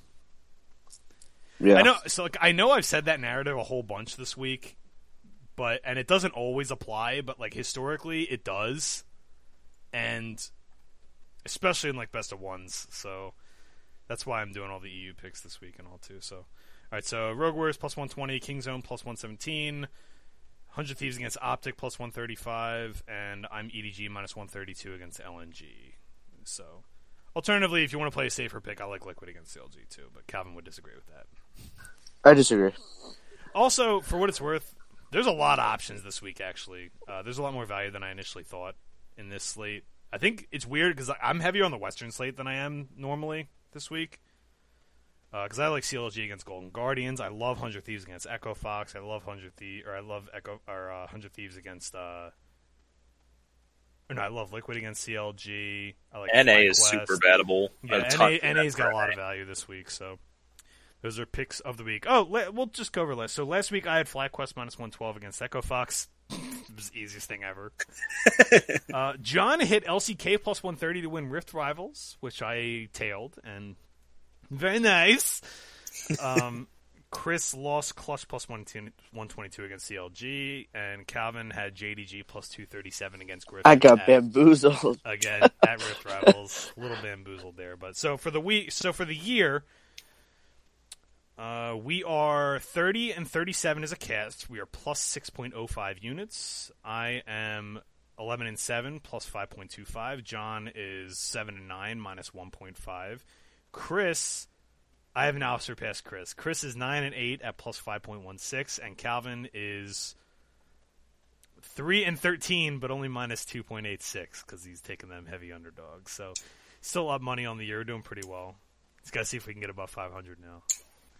So I mentioned at the top of the show, but we're going to take some listener questions here, and we'll kind of go with time here. We might not get to all of these this week. Maybe we'll save some for next week, but we put the call out for some listener questions, and we got a whole bunch of them from a couple different people through DMs and tweets. So we're going to try to make this a thing, I think, if we can keep getting consistent questions. If not, we'll just churn through whatever we get in the mailbag, so to speak. So we'll open up with easy one. So this is a couple of these from at Woodstock Wins. We have, what's the difference between a vision ward and a sight ward, right? This is pretty easy. So a vision ward has 4 health. It doesn't matter how much damage you deal to it. It's just 4 hits and it dies. A vision ward is visible by every party. Everybody can see it. And it will not only cancel any hidden sight wards, but it reveals them for you to kill them. So it will cancel any vision that the enemy team has, and it will allow you to see those wards and kill them. But it is visible by all parties, so you can use it to clear it out. It used to be the case that you could buy vision wards and sight wards. Now you can't buy sight wards. You have to buy vision. You can only buy vision wards, and you have to get sight wards from trinkets or items. So it didn't used to be the case. And if you want to go way, way back in League history, you used to be able to buy up to 5 sight wards and up to 3 vision wards. So if you go way back and look at VODs from like Season 2, Season 3, Season 4, supports literally would not have, they'd have like half an item by the end of the game. Yeah, they have no items. Because they'd be spending like 1,000 gold on wards every game. So they would literally refill 5 wards, refill 3 pink wards, and reset. Nowadays it's a little bit different. So, and that's why those changes came through, because support was so unfun to play when you couldn't even get a whole item because you just had to spend all of your gold on wards all the time. Yeah. You'd fight a little vision battle in the river where you'd place a ward and kill theirs, and they'd place one and kill yours. And over the course of 3 minutes, you'd both waste 400 gold in wards. You're just like, oh my god, come on. Yeah, come on. This was back when gold generation per 5 items were a hip thing, and supports would literally build gold per 5 items just to get money for wards because they were not getting income other than the passive income from the game itself. So it was basically supports had their own economy. It was really bizarre. And what ended up happening was it became, the game became really, really snowbally because you could just abuse vision. If you could have 15 pink wards on your team, you could just shut teams out of vision entirely. There was also Oracle's Elixir back in the day, which was an item. It was a 400 gold potion that you could buy that would give you an AoE, think of Karthus Defile, his AoE, that range of, or the red trinket now, that just lasted for 4 minutes. So you would just buy an Oracle's Elixir for 400 gold and just have, you became a vision ward for 4 minutes, and allowed you to see invisible units and all sorts of other stuff too. So, but back in the day, the vision game was a lot different, and it created these games that it was really, really easy to stall out as well. Once teams figured out how to not lose really hard, vision became too good, and they had to kind of nerf it because you would end up with these stalemates because the enemy team would see exactly where you are. The entire map would be lit up. 80% of the map would be covered in vision at any given time. So you would know exactly where the enemy team was, exactly what they were doing, and it was really easy to play defense. So it encouraged a really defensive playstyle, which Riot and really I think most viewers didn't like. I liked it, but I'm weird. So they had to get around, and basically they make it now so that it's you need to be more targeted, more focused with your vision. So teams that have good vision control are even more impressive now, I think, than they were years ago, because you have to be much more focused now. Like the team, if you want to take vision of the Baron Pit, that's like a 5-person job. Yeah. You need to have like probably 3 vision wards to cover every angle, to cover everything, to make sure that the vision's completely shut out. It's not just one person doing the job of everybody anymore. It used to be just the support's job. Now it's a whole team job, which I think it's a better place. It's more skill intensive, I think. So that's a good question. We'll do let's do one from. I'm gonna hop around here a little bit. So we'll do one from. This from Josh Roberts at Roberts number 49. He says, "What sites, books do you guys use for esports betting?" I'll pass this down the line first to you guys. So I pretty much exclusively bet on Bovada. I do have some other sites that I bet on, and I have some friends that can bet on Euro sites. So when I get limited on Bovada in some way or capacity or another, I can bet other places. Luckily, I have kind of a unique situation in that I play poker on Bovada, and so Bovada is very hesitant to limit me in betting, which is kind of a rare scenario that a lot of other people don't deal with. They make a lot of money from my rake in poker, and so they don't want to lose that by limiting my betting. And I have called them before and said, if you keep limiting me, I'm not going to play there anymore. And they raise my limits. And so I get some luck in that sense. I would have been limited out of being able to bet there if it wasn't for the poker that I play. So, Go ahead, Cal. No, I was just say my bookie and Bovada. I like Bovada a lot more though. So Bovada's awesome. I'm so jealous, John. So I use a combination of BetOnline and Sportsbook AG as well as 5 Dimes, and we'll probably soon be moving to Bet365 once they open up in Jersey. There are a number of books. This could be like a whole episode in itself, but there's a number of different sites. If you're from Europe, your options are a lot more wide open than they are in the United States. So we're in other places, not just the U.S., but Europe has a wide open set of options for esports betting, and a lot of the books have excellent esports. Bet365 Bet365 and Bovada, I think, have probably the best esports books, besides like esports specific spots like Nitrogen and all those, right? Where there's just a lot of options. You can bet everything. You can bet every angle. You can bet kill spreads. You can bet all of this different stuff. They just have a lot of options, and it's a reputable book that's been in business for a long time. So, that's where I'm at. Always open to other opportunities, but right now your options are kind of limited in the United States. Since it's kind of sports betting in the United States it's a very restricted, regulated industry. But with it being legalized in a lot of states now, I think things are opening up a little bit, and we're going to see some more books. So we'll see. Right now, our options are pretty limited. I think in the U.S., Bovada is probably your best option. So if that's available to you, then I'd highly recommend that. So thank you for the question, Roberts49. We'll do... What do you guys think? One more?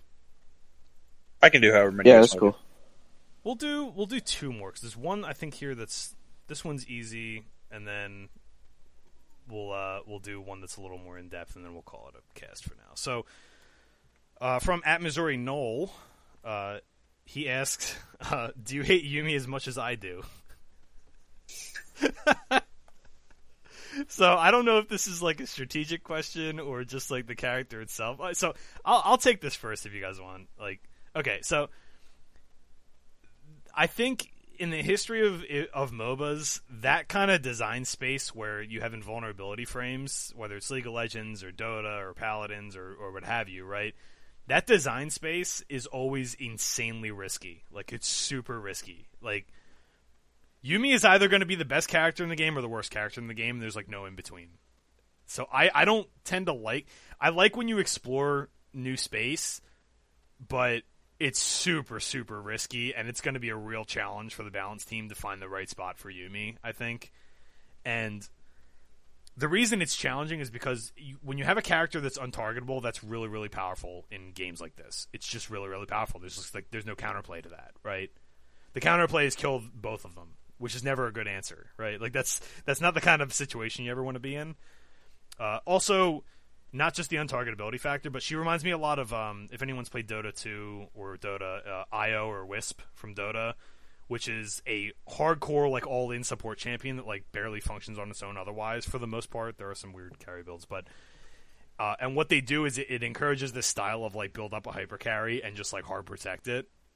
And every time we've seen that in League, that champion's been nerfed to the ground. Soraka, Lulu, Janna, like, all these, like, they call them enchanter supports or whatever. Any time that they've been good, they've just been immediately nerfed to the ground. Or it's been, like, a slow bleed where it's like, okay, maybe this isn't the problem. And then over time, they're like, oh, yeah, it was the problem. So... I know in competitive Dota, like, Io has been, like, picked or banned for, I'd say, a good chunk of the game's competitive lifespan of the last, like, decade or so. Just because that effect is really, really powerful. Like, hardcore all-in supports like that are very, very powerful. And Yuumi gets the uncounterable aspect, too. So, I don't know. I like Yuumi. I think it's cool. I think some of the stuff you can do is really, really creative. Last night we saw... last night in one of the minor leagues in Europe, we saw Garen Yuumi in the bot lane in, like, I think the UK league. I was just reading about it on Twitter. I was like, wow, that's insane. Like, doesn't surprise me at all. But I actually think if Yuumi doesn't get nerfed, this is, like, only the beginning of what we've seen with this character. But I don't know. I also think she's frustrating as hell, so I kind of do hate her. What do you guys think about Yuumi? I think she's OP. I pretty much agree with Gelati in that, like, I think she's going to be very hard to balance, but I don't hate her. I think she's fine. And I play bot lane and solo queue a lot too, and she's very annoying there, but I don't hate her the way I think a lot of people do. I think she's cool. It's a cool character. Yeah, she's definitely very cool. It's just... And I like that they're willing to try weird stuff that they haven't tried before, like they did with Yuumi. I think that's important that they keep doing that if they're going to keep making champions. Yeah, I'm always all for just... I'm all... People complain about it all the time, and it's, like, kind of a meme at this point that new champs are OP, but, like, push something powerful, and then it's easier to nerf something than to overbuff it, right? So, I'm a fan of that. We'll do one more. This one is a little depth to it. I like this question a lot, actually, because I get asked this all the time. So, another one from @Woodstock wins. Why does blue team win 54% of the time? So, this question has a lot of layers to it. I'll put a link in the show notes, but there's a couple really, really good articles on why this is the case. I'll also point out that the 54% number is relative to, not every region is 54%. It's like the number that people usually cite for, like, solo queue and just, like, the overarching, like, all-encompassing solo queue plus pro scene plus all this stuff is about that number. So we'll stick with that for now, but just know that some reasons, China specifically, red side is, like, a higher win rate most of the time. So, why does blue side have a higher win rate? I could go on this for a while. I actually, like, have a couple. I think you're probably the biggest expert in actual League of Legends gameplay versus the rest of us, so I'm happy to have you cover it. Yeah. Okay. So there's a lot of layers to this. I'd say there's like 4 to 5 factors that really play into this, and it's a lot of things that seem small but are not. It's a big deal. So first things first. I'm just going to go in order of, like, how I'm thinking about it. So first things first. If you just split the map down the middle, there's more people on the bottom side of the map than the top side of the map. It's just the nature of bottom lane and support. This is a big reason, we'll talk about it later, but, like, this is a big reason why I actually like lane swap meta. But because you were able to kind of, like, cancel out this advantage, and now you can't. So there's 2 people in the bottom, or there's 4 people in the bottom lane if you count both teams. The dragon is also on the bottom side of the map, which means there's fights are more likely to happen around the dragon than they are around top side of the map. Blue side has an easier time sneaking dragons. They have an easier time getting vision of the dragon area, and they have an easier time getting out into the river and then escaping, because their escape paths are a lot safer than the red side escape paths. Now, it's easy to say, okay, they both have 2 ramps that go into the river from that angle. There's 2 narrow choke points for red side, and there's 2 much less narrow choke points on blue side, so it's safer. They can also sneak Baron. They can also get vision of... Or, not Baron, Dragon. Dragon through the back of the Dragon Pit. Also, the Control Ward and the bot Tri-Brush for blue side is really, really important for maintaining vision control, because it means that the other team can't actually know what's coming They just have to blind guess it, which a lot of times they do.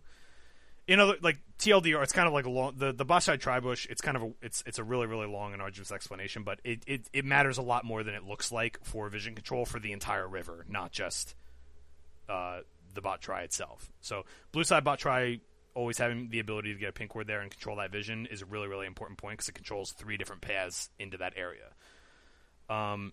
What else? There's another part of this. Ganking from blue side, generally speaking, is a lot easier for most junglers. I'll give an example. So top side, if you're the red side jungler and you want to gank top lane, all the other top laner needs to do is have a ward in the first bush and river there. They're going to be able to see you coming from tri-brush into the river and there, which means they don't need to progress their vision as forward as you do. Meanwhile, if you're the jungler ganking there, it's a lot harder for you to see the other jungler coming because while they only have one ramp, they could also come through lane. It's a lot harder to get vision into the blue side top tri-brush than it is the other way around. And the neutral spot, that bush in the top river, is a lot easier for the blue side top laner to get because it's on his side of the river. What this means is from blue side, and you're kind of seeing, I'll give an example in pro play right now. Part of the reason you're seeing Jason Karma as such high priority picks and such high priority blind picks blue side is that if you're the blue side top laner, you can just basically push, and if you push, you're protecting yourself if you have that one ward, because it makes the only possible gank from the enemy top laner a lane gank. So if you push up, you can see that they're coming, and the lane gank is all of a sudden offline, and all of a sudden your top laner is just perma-shove for the whole game. So you end up having to play super cheesy stuff like Zac or Kane, or like you have to get real creative and like hop through like Baron Pit and stuff like that. You have to jump through all these hoops to gank topside as the red side jungler, and it gives that's probably the most sizable advantage in professional play, is that it makes it really, really hard to gank topside as the red team, which is why you don't often see a lot of topside counter picks as much as you'd like, because it's almost useless a lot of the time. So, because they're just going to get shoved. There was one other thing. Oh, so this one matters. No, there's 2 other things. So there's pick order. So red side does get counter picks. So that's one of the few advantages red side does have, because they pick last in the draft, so you can see more and counter more. They also get 2 picks before the other side gets 1. The thing is, historically speaking, over a large sample size, just having the first pick on like the champion you want and being proactive in the draft has fared a lot better than being reactive in the draft and trying to counter, right? So, generally speaking, over the course of League's professional lifespan, just having the first pick has mattered more than counter pick. It just is what it is. China is the exception to this. China, red side, has had a lot more success than the other regions. There have been some seasons where red side actually has a positive win rate. Like right now, China's red side, blue side is like 50-50, whereas Korea, for example, is like 58 for blue side. It's a big, big difference. So, and then one last thing, this doesn't matter as much for pro scene, for professional players, because they're good enough to overcome this and they play unlocked, but if you actually play the actual visual split and angle that League of Legends comes by, it's disadvantageous for top side.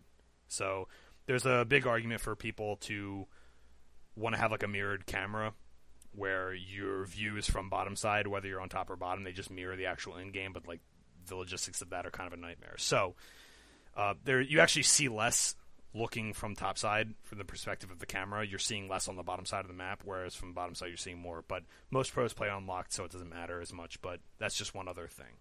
So yeah, really, really complicated answer. I'll actually put a link to an article, probably the best article I've seen on this, in the show notes if anyone has any more interest.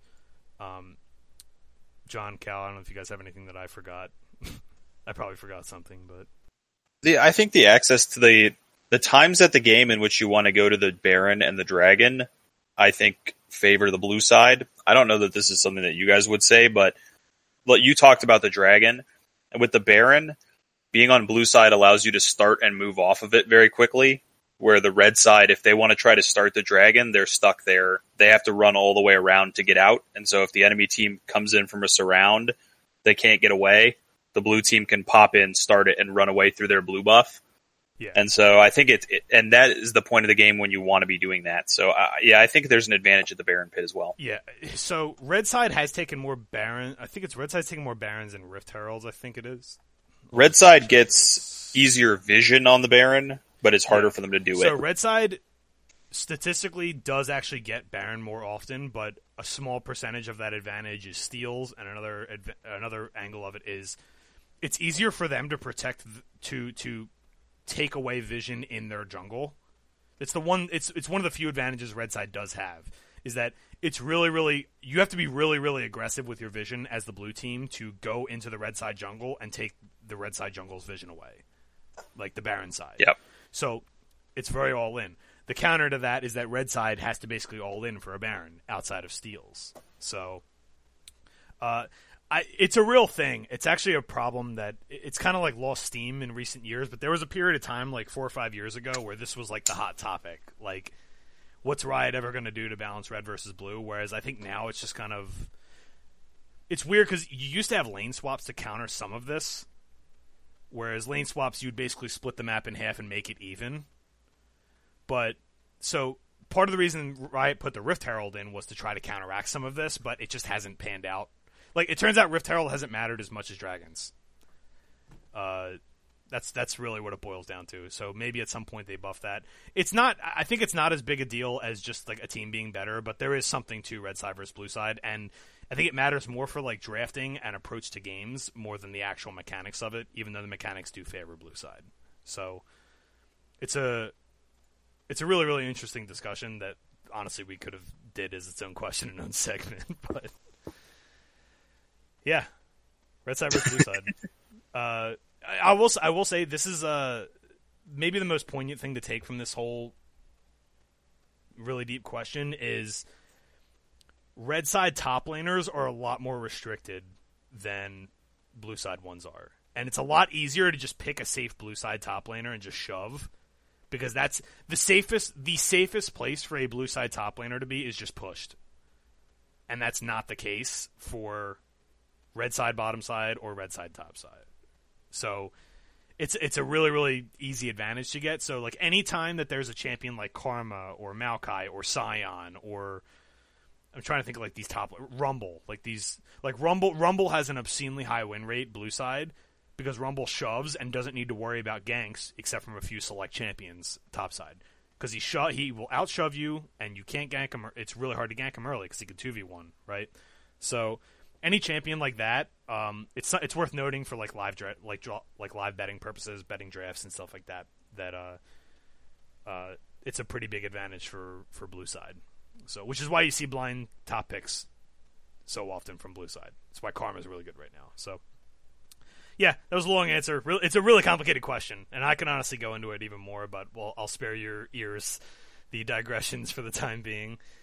So I'll thank at Woodstock Wins, at Roberts number 49, and Missouri Knoll at Missouri Knoll for the questions. I do have more from these guys, but as we offer to anybody, feel free to tweet us, feel free to DM us on Twitter, whatever, what have you. Get questions to us. We love these kind of things, and I would like to make this a segment if we can. Maybe we'll open with it or close with it every week. So feel free to ship us questions. It's always more interesting. It gives us a good feel for where you guys are too as listeners. So it's a win-win situation. So what do we got for sign-offs this week? I got to be honest with you, John. I saw that I wrote it down. I didn't get enough time to think about your movie question. I'm going to have to take a rain check until next week. Oh no, you're good. I do have a sign off this week with a conversation I was having with my wife. So, for anyone who has never followed my wife in particular, you'd know this if you followed my wife. But me and my wife are vegetarians, and I don't want to argue about politics, but I'm very liberal. But I want to take issue with my fellow liberals on one thing today, which is I want people to understand that being progressive is something that you can do infinitely, essentially. And I've noticed recently that there's a lot of beef between various sects of liberals because everyone wants the other groups to be more liberal and more liberal and more liberal, more progressive in some way or another. So as the most common example, which you might have guessed from my first part, is vegans talking badly towards vegetarians. And then, they say, oh, well, how can you be a vegetarian and not be a vegan? Like, if you believe in no animal cruelty, you have to take this next step as well. My issue is, and this is the part that I want people to understand, is that is an infinite cycle. Like, there's always something more you could be doing to be more environmentally friendly, to be more friendly to animals. You could live in a log cabin in the woods where you farm all your own produce and you never buy anything from corporations, and you still live in a log cabin that required chopping down trees. Like, there's always something you can do to be more. So stop getting on people for not going far enough and just appreciate what people are doing. I also notice, for the record, that most people pick and choose what they want to be liberal about. That's and then, dude. Yes, and then shit on everybody who doesn't do whatever their form of liberalism is very badly, but not accept that that they don't do the things that the other people are doing. So yeah, just stop hating on each other. Appreciate that everybody's trying to be progressive, or the people that are trying. Appreciate that everybody's trying, that people are taking steps forward, that society is generally going that way, and stop hating intergroupally about various different things. I'm tired of hearing people argue whether it's harder to be gay or black. Like, I'm tired of it, dude. Just everything's hard. We don't need to be infighting with each other about who has a tougher time or who's more persecuted or who's not doing enough. Just appreciate that society's moving forward, that people are trying to do their best.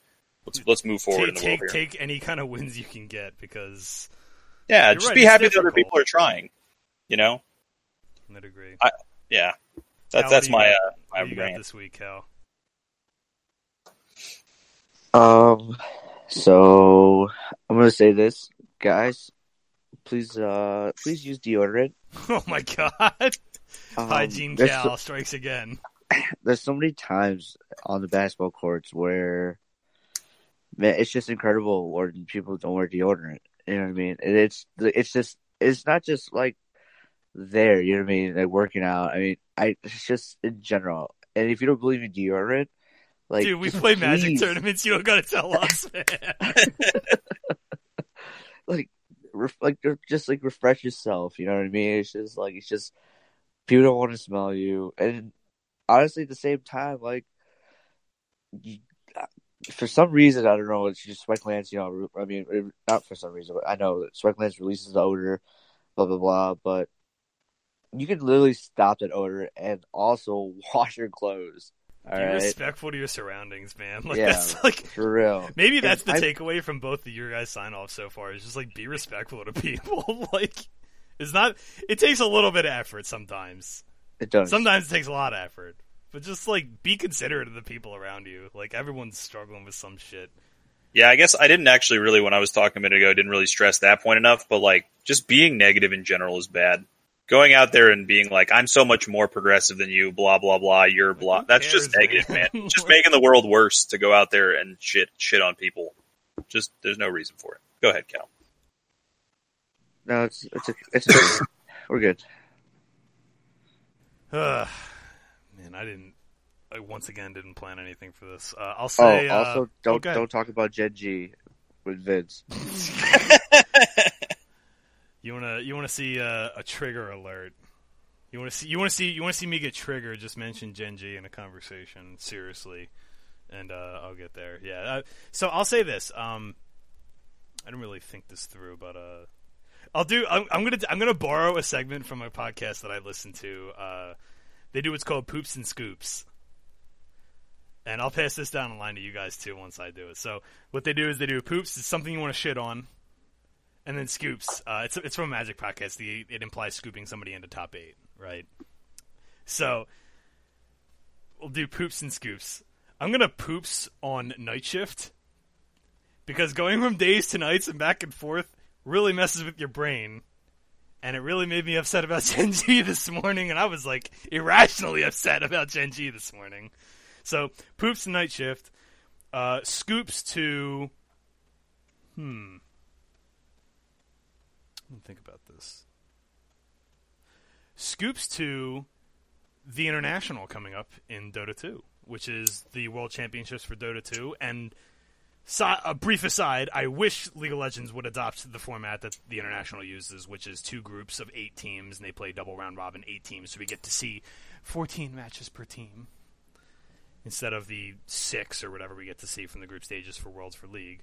I know why they do it that way, but if you haven't watched it, the International is basically just like the NCAA tournament for Dota, and it's unbelievably fun to watch. Like, there's 5 games going on at once. You could have like 5 monitors up. You have no idea what's going on. You can't follow all of them. Like, it's crazy. It's super crazy. The prize pool's obscene. I'll say this: the casting talent in that game is excellent. I think they have better casters than League does. So, even if you don't really know what's going on too much, I'd highly recommend checking it out. It's outstanding. I don't know anything about Dota, and I always watch international games every year so from the International because it is tons of fun to watch, and I don't know anything about Dota. It's mad hype. They're always like, oh my god, he took Rip, Jack, and the Goblin. I'm like, oh, that sounds strong.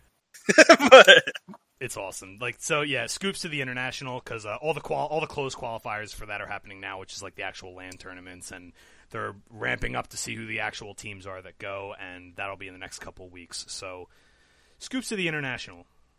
Get a little non-league gaming action going in here. I think that's going to be it for us this week, guys. Anything else? that's all, but let's play some Teamfight Tactics. Everybody yeah, I'm going to cut this up, post it, and then play some TFT. So, yeah, feel free to add us. We'll play some TFT. We'll get some listener games in for TFT as well. Everybody have a great night, and good luck this weekend. Good luck. Later.